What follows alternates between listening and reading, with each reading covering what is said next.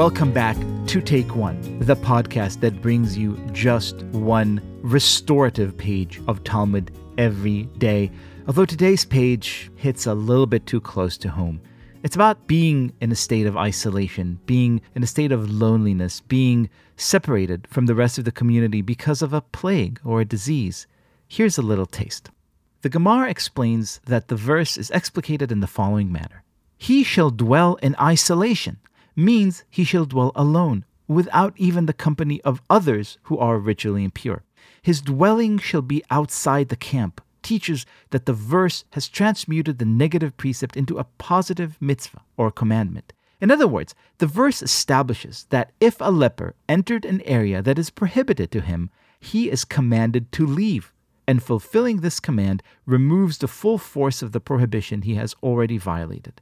The rule is that lashes are not administered for the violation of a prohibition if that violation can be rectified by the fulfillment of a positive commandment. In other words, the Talmud tells us it is imperative that those who have leprosy or have any other reason to be considered impure must dwell in isolation, away from the camp, away from the rest of the community.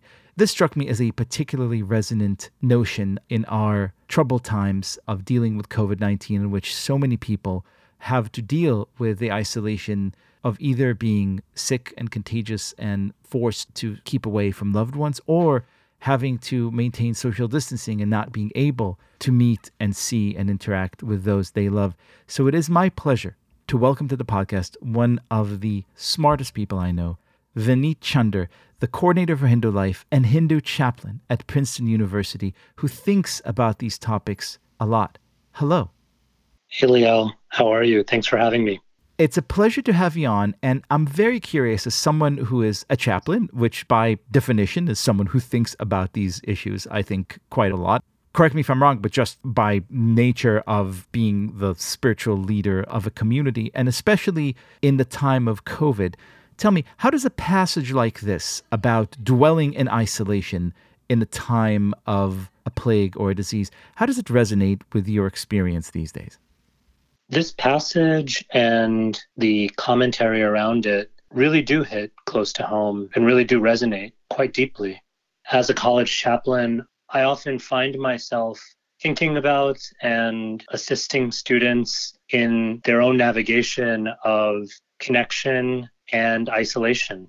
Particularly in the time of a pandemic, those concepts take on a whole new meaning. And so as a college chaplain, I especially feel like, gosh, there's just so much to wrestle with as far as what it means to be in community, what it means to be connected to one another, and also what it means to necessarily have to take a step back or a step away from one another.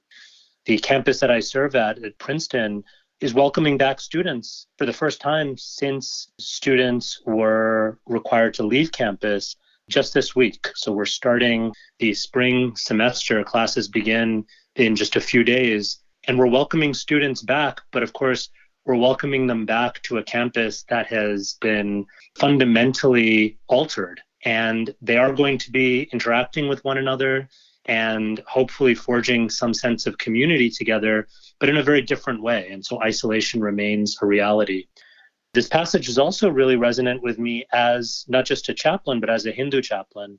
My own Hindu tradition has a really interesting relationship with these notions of community and of isolation or solitude. I would even venture to say that there's an ambivalence there. There's a tension there. One of the real pillars, if I might, of Hindu spiritual practice is the idea of fellowship, of community. In Sanskrit, this is often tied to the word sangha, which you find in Hindu and Buddhist traditions. The idea of coming together in community, in fellowship, the dynamic nature of experiencing the divine with and through one another. And so spirituality, in this sense, really depends on connection. And when there's a break from that, when there's isolation that's required, even if there's a recognition that it's required and it's necessary and it is the right thing to do, there's something deeply heartbreaking about it. There's a recognition that we can't quite be the same, even in terms of our spiritual practices and aspiration, when we're not able to come together. And often that means in a very real way, coming together physically, being in one another's physical proximity. So there is this emphasis on community and on connection and on proximity. And when there's a break from that, it's something to be mourned. It's an aberration. It's a challenge.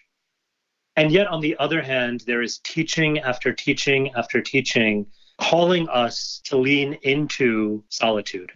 There are these beautiful statements in texts like the Bhagavad Gita that speak of embracing solitude as a gateway to introspection, to contemplation, to deeper understanding of oneself and one's relationship with God, and ultimately as a gateway to connection with God, to a deeper connection with God.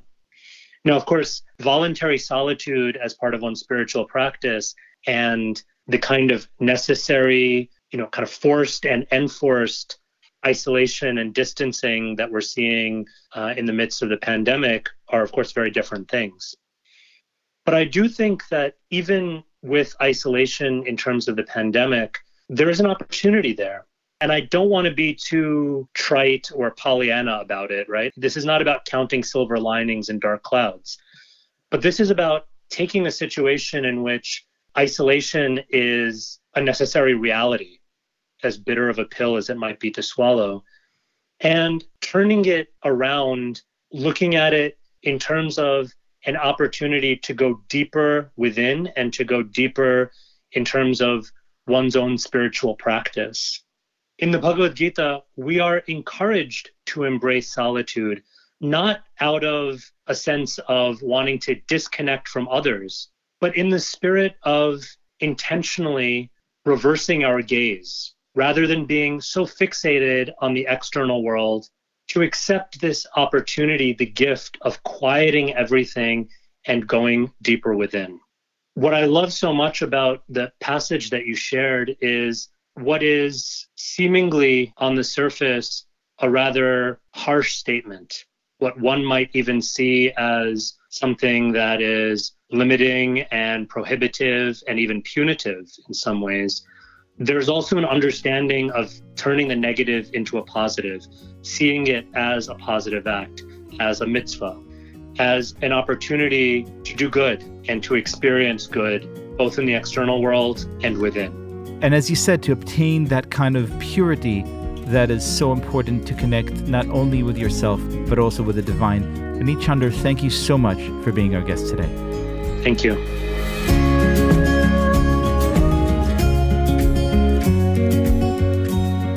This has been Take One, a production of Tablet Magazine. If you enjoy this show, please go and rate and review us on iTunes or whatever platform you use to listen to podcasts. Each week, we'll be releasing new episodes, Monday through Friday, covering the entire weekly portion of Daf Yomi. I'm your host, Leah Leibowitz. Our producer is Josh Cross, and our editor is Paul Ruest. For more information, go to tabletmag.com/takeone or email us at takeone@tabletmag.com. I hope we've made your day a little bit more Talmudic, and we'll see you again soon.